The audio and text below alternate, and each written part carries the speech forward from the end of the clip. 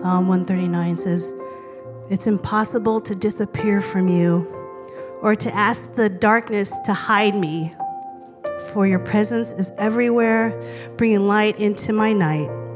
There's no such thing as darkness with you. The night to you is as bright as the day. There's no difference between the two.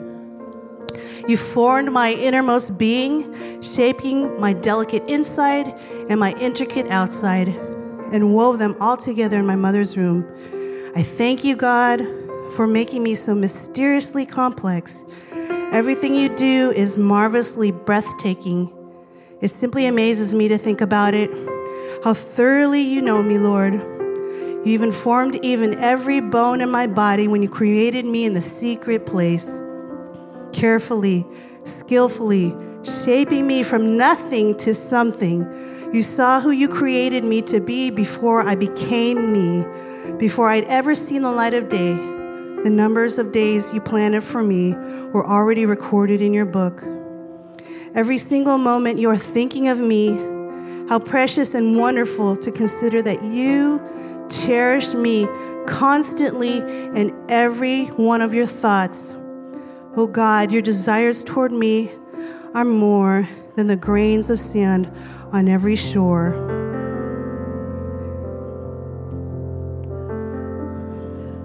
Jesus, we bless your name. We thank you, God. We thank you, God, that despite how we feel, whether we're happy or sad, that still is the truth. Before we became a Christian, after this age is over, you're still going to feel the same way about us. I felt like I just saw us closing our eyes. So kind of go with me on this. Just close your eyes. I just felt like the Lord's wanting to tell you that he wants to show his kindness towards you in every area of your life.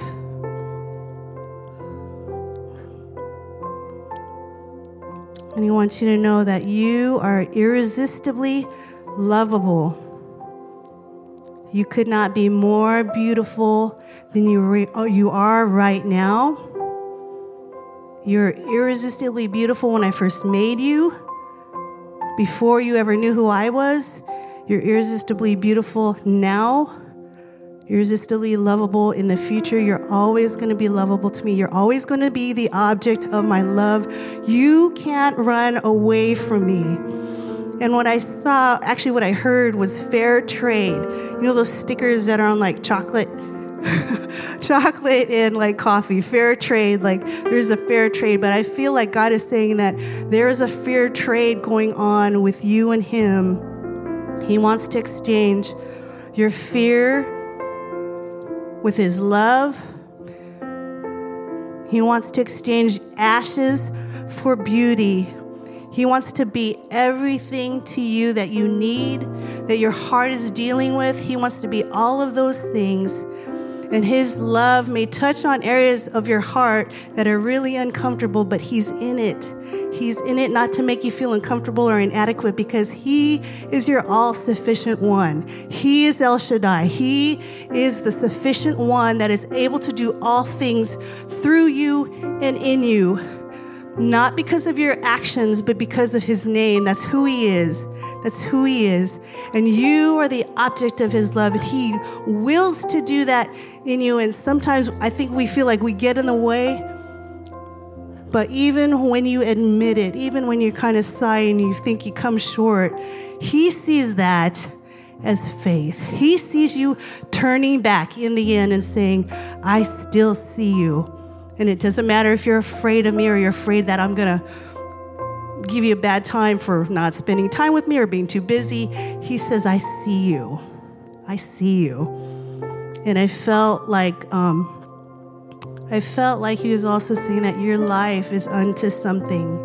Like the things that you go through now or the things that you went through in the past that may not feel resolved or God's still weaving his story. Your life is always going to be unto something, because you're always going from glory to glory to glory to glory to glory. And it's not just his, it's yours. You're going to be a story for somebody to read. You're going to be that movie that people want to see, like, is God really good? You're going to be that living movie for other people to see. And so be encouraged. I felt like God was going to be giving new clothes. I saw a suitcase. And the thing about Jesus is he's a real gentleman. He sees the baggage and he wants to carry it. He wants to carry it. It's really cool when you go traveling and you're just tired of carrying your own stuff. And some valet at a hotel goes, here, let me take that. And that's the way Jesus is. He doesn't go, my gosh, that's such a heavy suitcase. What are you doing carrying all that? So he goes, I'll take that. But in that place of what's inside the baggage, he's going to restore things to you that are rightfully yours. He's going to give you the garment of praise. He's going to give you the full armor of God. You already have it, but there are certain times where we use certain parts of our armor more than others. He's going to give you courage to make new decisions. You are not your past bad mistakes. Those were part of the story. That's part of the story. He's going to give you the courage to move forward. Move forward. And your past won't be this excuse why you're not where you are. Your past is part of the story for who he is in that part of your life, and also in the future, and also in the age to come. And so be encouraged, be encouraged. Father, right now I ask in Jesus' name that you would give every single person here a vision of what they look like as your bride right now. Jesus, open the eyes of their spirit and their heart. I call forth your spirit to rule over your soul and your body right now. I say to your soul, peace, be still. In the name of Jesus, you will listen to the Spirit of the living God, and his opinion trumps any opinion. So if you see anything that makes you feel bad, that's not the Holy Spirit.